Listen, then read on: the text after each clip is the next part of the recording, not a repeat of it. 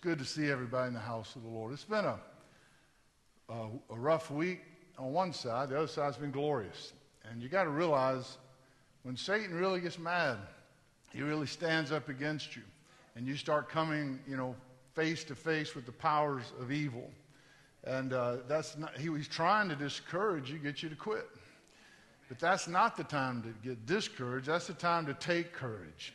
I liked what Sister Shannon said. This week she had to encourage herself in the Lord. That's a famous passage in the Bible where David had to encourage himself. His Ziklag was taken. All the women and children were taken captivity. All his men wanted to kill him because they were ready to stone him because this was David's fault. They blamed him. And the Bible says David encouraged himself in the Lord. And see, sometimes you just got to have a little talk with yourself there a little bit, all right? Sometimes there's a preacher around to encourage you or a friend around to encourage you. But when there's nobody around and the devil's fighting, you better talk to the Lord. You need to encourage yourself in the Lord. Faith cometh by hearing, and hearing by the word of God. Excuse me. We're talking about Mark. We're still in the Gospel of Mark, lesson 2. I'm not sure if this is such a popular lesson last week, but I loved it a lot. And I don't know if y'all did. I'm having a blast in Mark. And what I would encourage you to do over the next 3 or 4 weeks, read the whole gospel. Slowly. Take 2 or 3 chapters a day, or just immerse yourself in it. And as you do, just start saying, Lord, help me understand Jesus and his righteous life in a better way. The theme I pick up on the more I'm in Mark, the main theme is Jesus' authority. He's got authority over sickness. He's got authority over demons, devils. He's got authority to raise the dead, authority over death. He's got authority over the winds and the waves, all the weather. Man, they got a storm coming in toward Florida right now. It's the biggest one I've seen in years. This morning it says 175 miles an hour wind. But some little lady down in Florida has been praying that thing off because it looks like it's going north and may not even hit land. I don't know if y'all know much about my business, but I profit when there's hurricanes because it's like a rip a shopping mall apart, and I get to buy the wet merchandise, and I sell that in our stores cheap. So on one side, I have learned I don't pray for hurricanes anymore, all right? But sometimes I'm thinking, yeah, Lord, they need it anyway. Let them have it with that hurricane there, But Jesus rebuked the weather. There's a lot of debate on whether weather is caused by Satan or God. I do know in the book of Job, Satan was in control of the weather when he was hit. But Jesus has authority over that. There's nothing in your life Jesus doesn't have authority over. It's so powerful when you just bow at his feet and make him king and say, Lord, you are my authority. Rule and reign my life. That's when you have a breakthrough. That's when everything changes for you. That's when you actually enter the kingdom of God, when you make him the king. When you finally put down your authority. You say, I'm tired of, I don't know about you, but I'm tired of playing God. I'm tired of bossing my own life. It doesn't work out good for me every time I do it. I love it when I make him the king and he bosses my life and he rules and reigns and governs my life. That's when I'm into the kingdom. The Bible says the kingdom of God is within you. Within you. That means in the very core of your being, there's a throne there. And you can sit on the throne or Christ can sit on the throne. You have a choice. Even Christians, a lot of Christians love the Lord. He's their Savior, but they are not willing to let him sit on the throne of their being. So you want to enter into the kingdom. You want to have breakthrough in life. You want to learn to live an overcoming life, an abundant life. Put him on the throne. Sit at his feet and say, Jesus, my King, command me. Man, when you do that, everything will change. All right, I'm going to run through this quickly. I just want to recap Mark 1, just a couple minutes. There were some very powerful things that we hit there. John was baptizing thousands of people in the River Jordan. Thousands. Said all of Judea, all of Jerusalem came out. And they were all confessing their sins. Now I don't know what John was telling them, but how did he get thousands of people to come and confess their sins? It's hard to get one person at a church to come down and confess sin, They were getting ready for Messiah. John's ministry was to prepare the way for Jesus. So Jesus was coming, so everybody's heart needed to get ready. So they came, confessed sins, repented of their sins, got baptized in the River Jordan. Powerful, powerful move of God, a powerful ministry that John the Baptist had. And then when Jesus came, and John said, you should be baptized in me. And Jesus says, no, you got to baptize me. I got to fulfill all righteousness. And really, when he got baptized, what he was doing was identifying with the sinner. He went down into the waters, not to wash his sins away, but to pick up your sins, to pick up my sins, to start. His whole ministry from this point to the cross was about him taking on our sins. He was the Lamb of God that came to remove our sins, not just to cover them, but to remove them, to abolish them, to eradicate them, to make them disappear. They're not even in God's book anymore. You think God's still keeping a book against you for all your sins? Beloved, when you got saved, he threw that book away. Your sins are forgiven. There is no more condemnation, no more guilt, no more shame. You don't walk under that sin. Those sins have been removed, been taken away. So at his baptism, though, this amazing thing happens. The first time in 400 years, all of a sudden, people see God on the earth. For the Word of God was standing there in the baptismal waters. The Holy Spirit came down like a dove. Not that he was a dove, but he came down like a dove and rested gently, resting upon Jesus. Here Jesus received the Spirit without measure. He had the fullness of the Holy Spirit. His body was a man, and he limited himself where he could go or what he could do. But he had a fullness of the Spirit without measure. And then the Father spoke over his Son, this is my beloved Son in whom I'm well pleased. So you see the Trinity, Father, Son, and Spirit. Now, we brought this point out. If God were just one, let's say before creation, there was God. No beginning, no end, no mother, no father, no genealogy. He was just God. He always has been. And if he was just one, could he even know love? You can't know love unless you know something that you have something to love. So if he was just one, he wouldn't know love. Now we know God's a God of love. So we also know God was a Father, a Spirit, and a Word back in eternity past, back before the creation. And he had this perfect love relationship going on between the three of them. Three equal persons of the Godhead. All three equal God. Not the Father's the big God, the Son second in command, Holy Spirit third in command. No, they're three equal persons. And they glorified one another. It wasn't that the Father was self-centered and the Spirit and the Son had to revolve around him. No, they were equal. So therefore they traded places in the center and did what C.S. Lewis called a divine dance. And they had this beautiful dance where one's giving glory to the other and the other to the other. And they commune with one another. They exalt one another. They glorify one another. They defer to one another. They magnify one another. They love one another. Loving relationship, this divine dance. And then, so here we see the Trinity at the baptism is so important because God is calling us into the dance with him. See, what life is about is loving relationships. What the essence of the Trinity is about is loving relationship.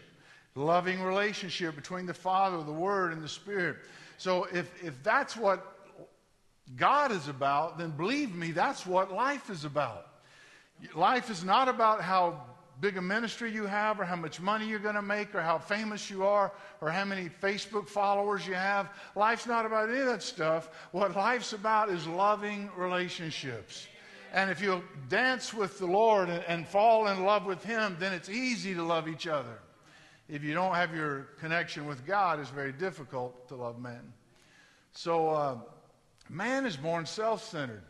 I'm sitting on this stool. We could pretend this is me, the sun, and I want everybody revolving around me.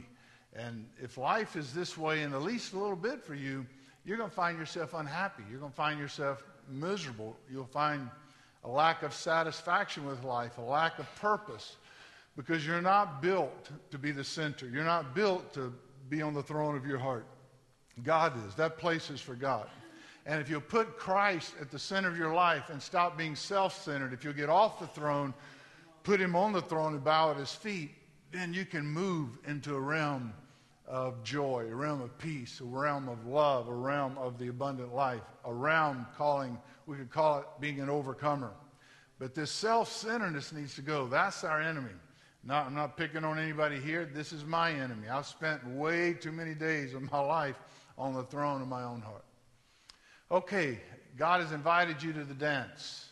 Will you dance with him? Then we go to Mark 1:14. This is a really powerful verse. He said, Jesus came into Galilee proclaiming the gospel of God and saying, the time is fulfilled and the kingdom of God is at hand. Repent and believe in the gospel.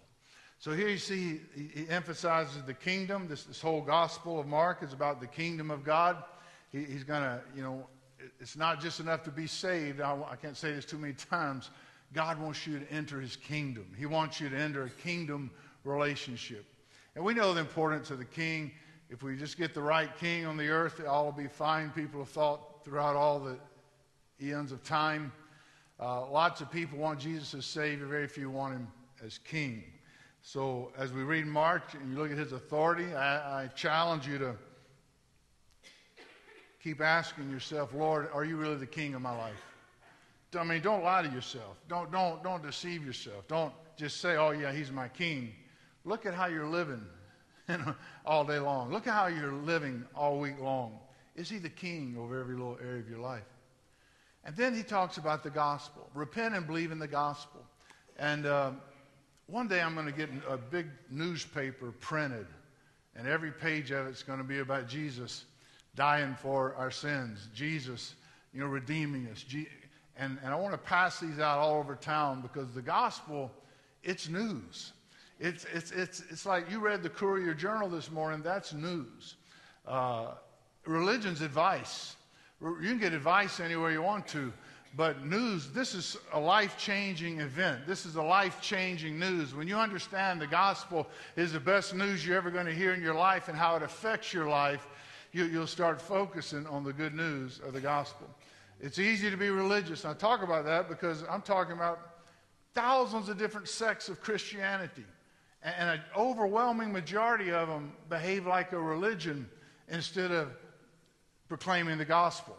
And in many different type denominations. Just don't worry about the denomination you came from. There are people like that, hundreds, thousands of churches all over America that proclaim the name of Christ, but all they do is get advice and put people under bondage of rules and regulation.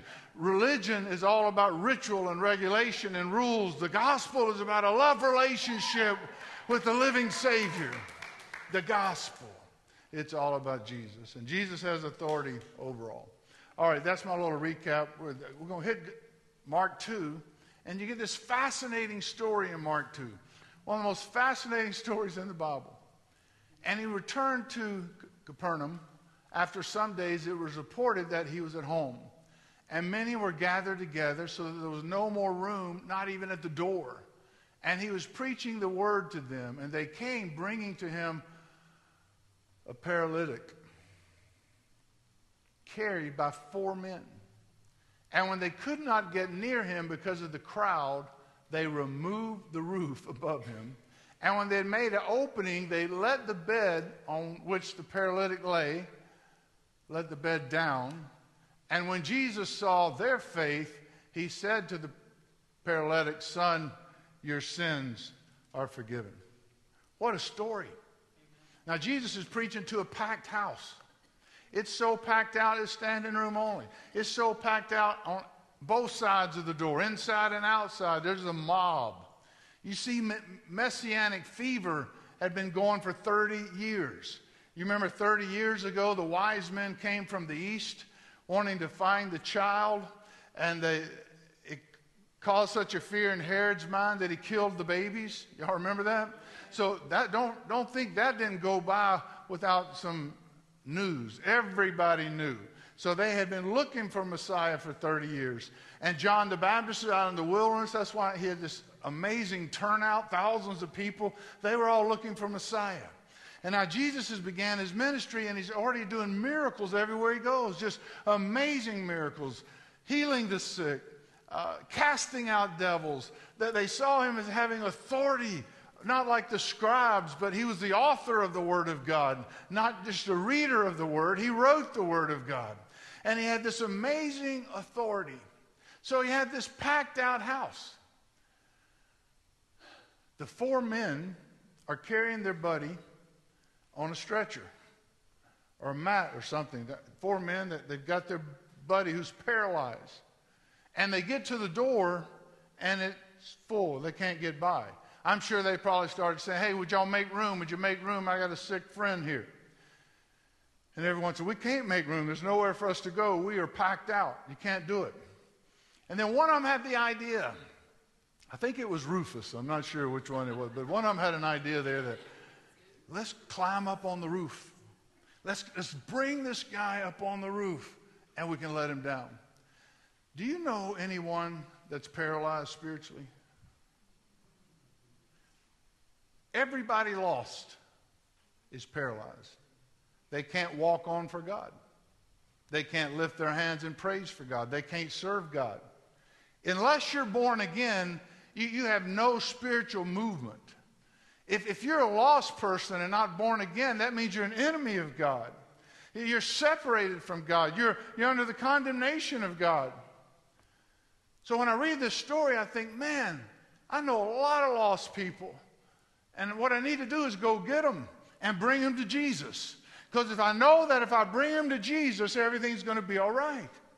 These guys, they were great friends of this paralyzed person.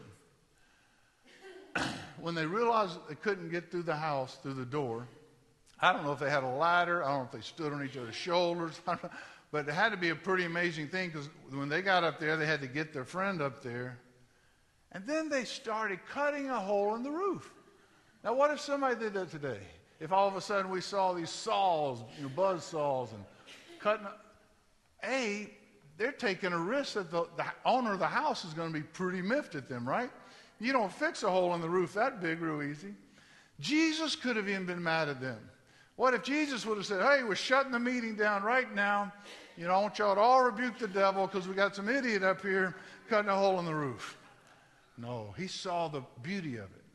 He saw the love in it. He saw the compassion in it. When they realized that they cut a hole in the roof, their door of opportunity turned into a door of disappointment. So when they were coming to the house and it was all full and they couldn't get in, that was their door. They've been talking about this for days. They've been telling their friend, we're going to take you to Jesus and everything's going to be all right. And when they get there and there's a crowd in front of the door and they can't get in, most of us would have quit right there. But they see a door of disappointment, and they're going to turn that in.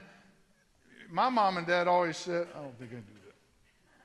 When, you go through a door that God opens, but when God closes the door, don't shove it open. This story kind of goes against that grain of thinking.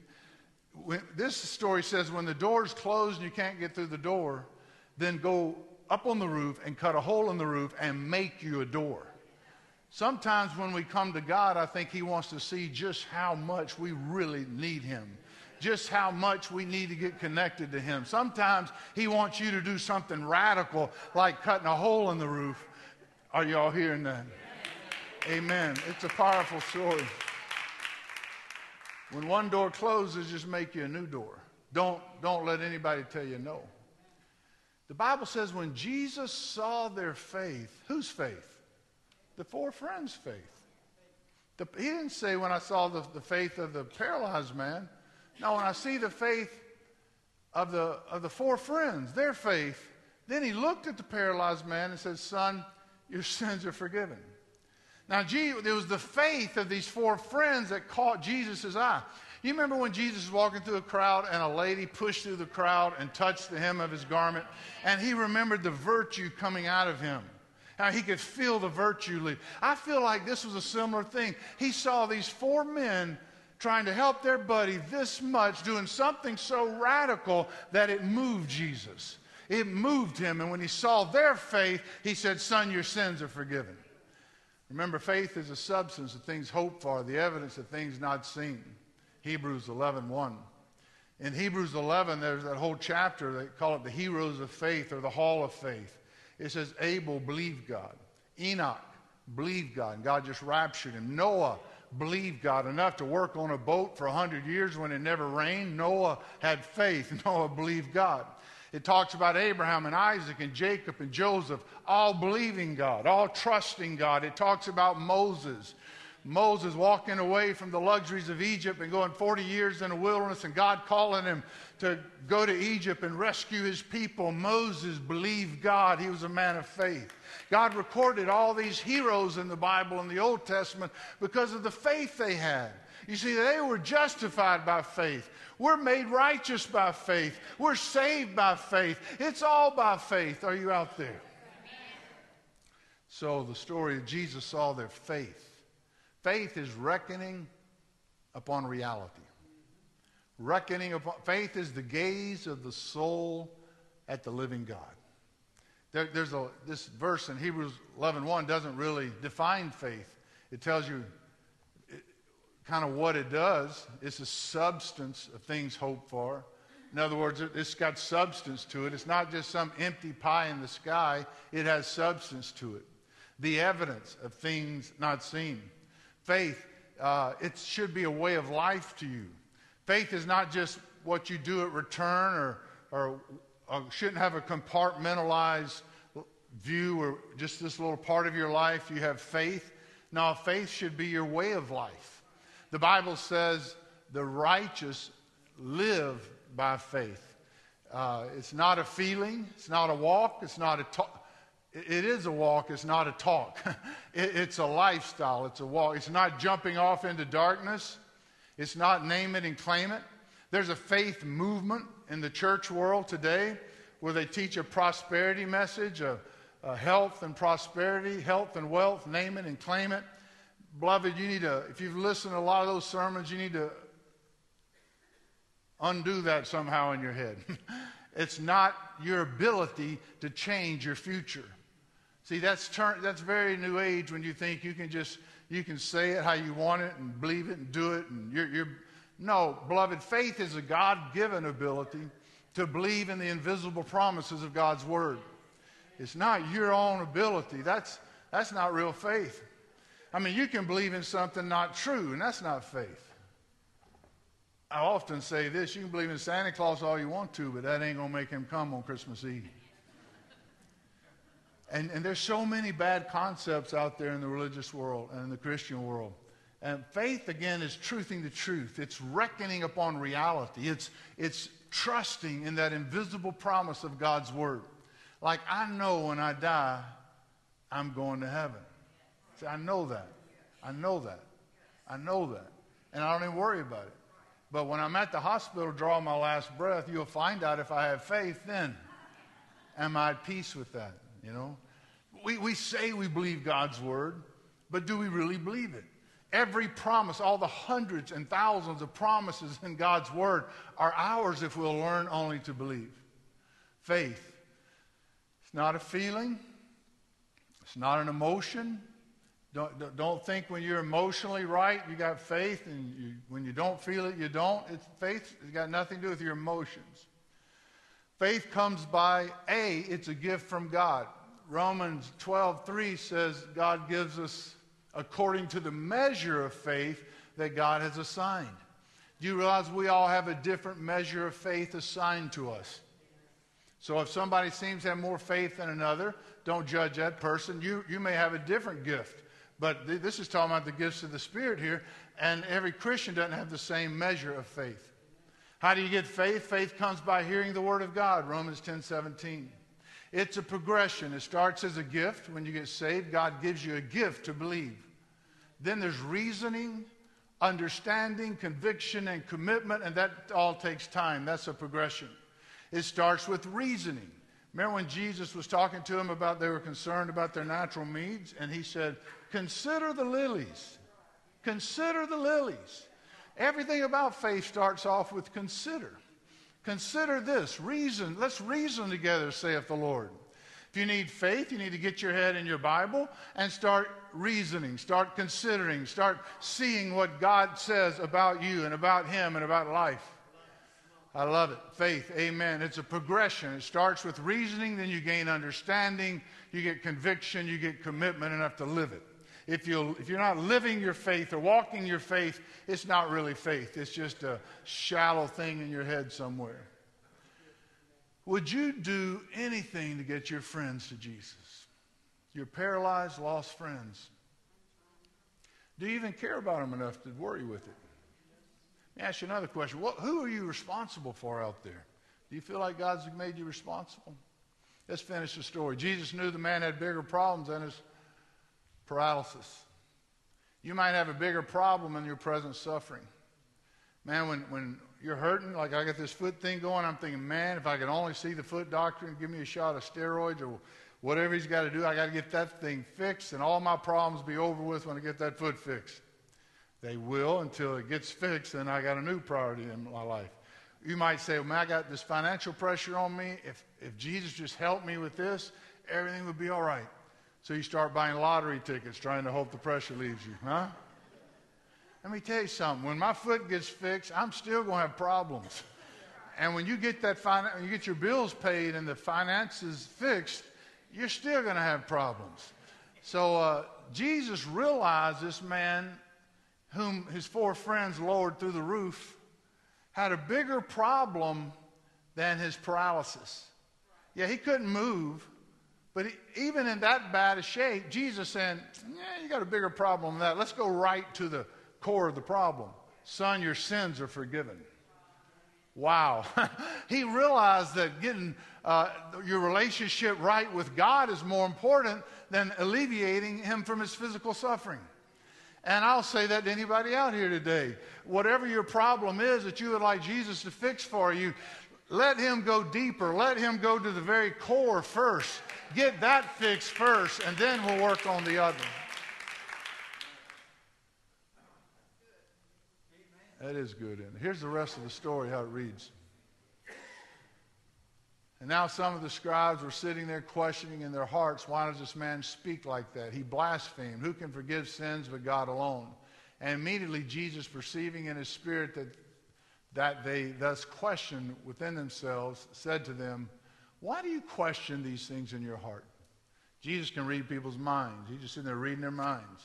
And he comes back, well, what are you guys questioning this for? Which is easier to say to the paralytic, your sins are forgiven, or to say, take up your bed and walk? But that you may know that the Son of Man has authority on the earth to forgive sins, he said to the paralytic, I say to you, rise, pick up your bed, and go home. And he rose up immediately, picked up his bed, went out before them all, so that they were all amazed and glorified God, saying, we've never seen something like this. Amazing miracle. So he tells the scribes and the Pharisees, you know, I'm going to heal him just so you understand that I have the authority to forgive sins. What Jesus was saying was, I am God. He's telling them right there, I'm God. Only God has the authority to forgive sins. And they didn't want to accept this at all. So he said, well, to prove to you I'm God, I'm going to heal the guy right in front of your face. Which is easier, to forgive sins or to heal? The problem about forgiving sins, it cost Jesus his very life. So that wasn't easy. That was bloodshed. So, from a natural perspective, you can read Bible commentaries, and a lot of commentaries will keep saying they don't know the answer to that question. They argue that back and forth, which is easier, to forgive sins or to heal. Jesus can do both, but he had to die in order to forgive our sins. The good king has come. Tolkien wrote a book for kids called, and in that there's a great quote where he says, everything sad will come untrue when the king comes back. So when the king comes back, Jesus is coming back to this earth, and he's going to rule and reign for 1,000 years in the millennial reign, headquartered right out of Jerusalem. And we'll be there with him. And everything sad about life will come untrue. It's going to be a beautiful life, a peaceful life, a joyous life in the very presence of the Lord. This story then moves from there to this, and I just think it's phenomenal how Jesus is keeping the Pharisees stirred up.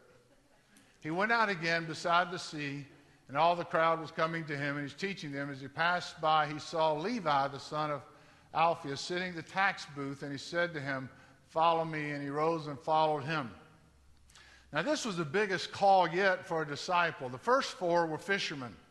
This guy was a tax collector. Tax collectors had the worst reputation in all of Israel. They were thieves. They were lowlives. Nobody respected the tax collectors. So for Jesus to pick a tax collector, that was making a major statement to everyone. And it was such a big deal, Levi invited Jesus and probably the other 4 disciples he had with him right there, come on over to his house and meet some of his friends.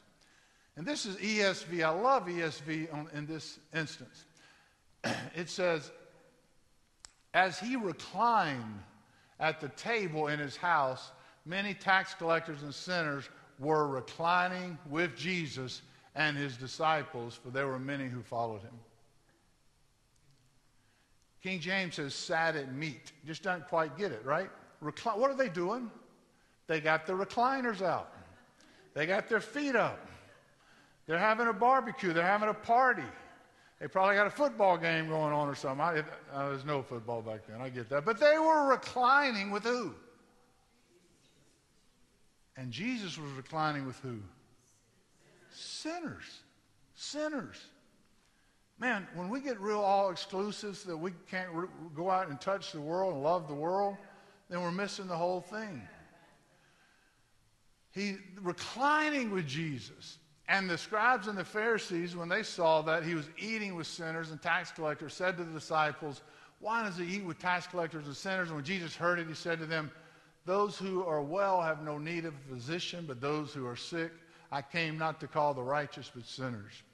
NLT says, I came not to call those that think they're righteous, but I came to the sinners. See, the church, the religious world, they didn't know they were lost. They were just angry at Jesus all the time. So he's saying, I can't even help those. The only people I can help are those that know they're sinners. In fact, if you're so religious that you don't need Jesus, beloved, you're never going to get help until you know that you're a sinner. The ground's equal at Calvary's cross, and we're all sinners. Reclining with Jesus, I want to just make a couple thoughts about relational evangelism. He's told us to be in the world, just not of the world. So you don't go compromise your beliefs, your convictions. You don't compromise that when you're around them, but you got to go to where they are. And you got to love them and don't judge them. Accept them and love them. It's not your place to judge a sinner. You're supposed to just love them. You got to go where they are, find them, make friends with them.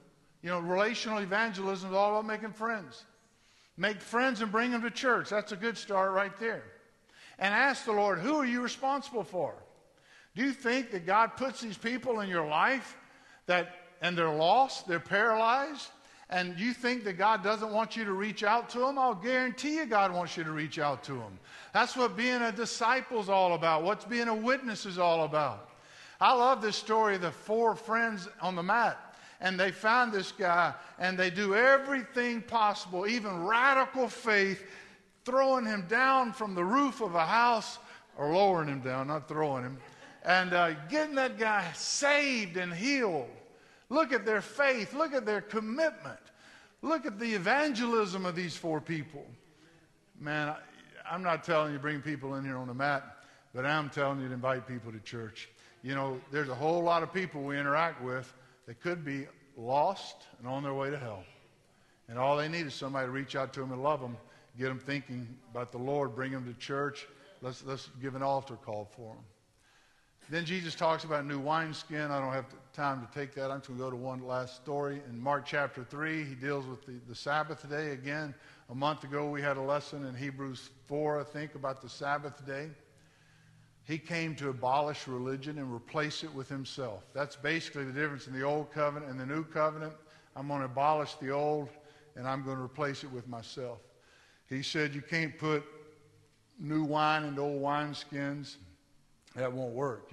You got to get rid of the old wineskin. So you got to get rid of your religion, your forms, and your rituals in order for the Holy Spirit to flow through you like he wants to. Religion, form, rituals. You spent your whole life with these things. You never even checked them out whether that pleases God or not. It's just the way some church did it, some preacher did it. When he says new wine, these new wineskins, he's saying that the new covenant can't come through the old covenant. And so anyway, go home and read Mark 3. I'm not going to take time for it. But after he healed the withered hand on the Sabbath day, the Bible says the Pharisees went out immediately, held counsel with the Herodians against him, how to destroy him. I think King James says how to kill him. They were planning how to kill him, all because he healed on the Sabbath, all because they couldn't understand this man at all. He claimed to be the Son of God, and he was the Son of God. And so what you see here is that a moralism or relativism, each hates Jesus. The moralists, the Pharisees, they hated Jesus because he was a threat to their identity. And then the Herodians, that's the Romans. That's the people serving under Herod. That's the people that aren't religious at all. They're the irreligious. So the religious hated Jesus and the irreligious hated Jesus. Both groups, Pharisees and the Herodians, they wanted him dead. And it's that way again today, right here in America. The real religious people hate the gospel. The real people that are embedded in religion say the gospel is too easy. It's not enough about what we do. Their religion's all about what they do. Our gospel is all about what Jesus did 2,000 years ago. That's the difference. But there's people today that hate the gospel. And then in chapter 3, you read about him selecting the rest of his disciples. You see, his family thought he was out of his mind. And then later his family said, we want to see Jesus. They're beating on the door while he's teaching. He said, no, those that do the will of my Father, that's my mother and my brothers. So Jesus drew a line there between natural family and spiritual family.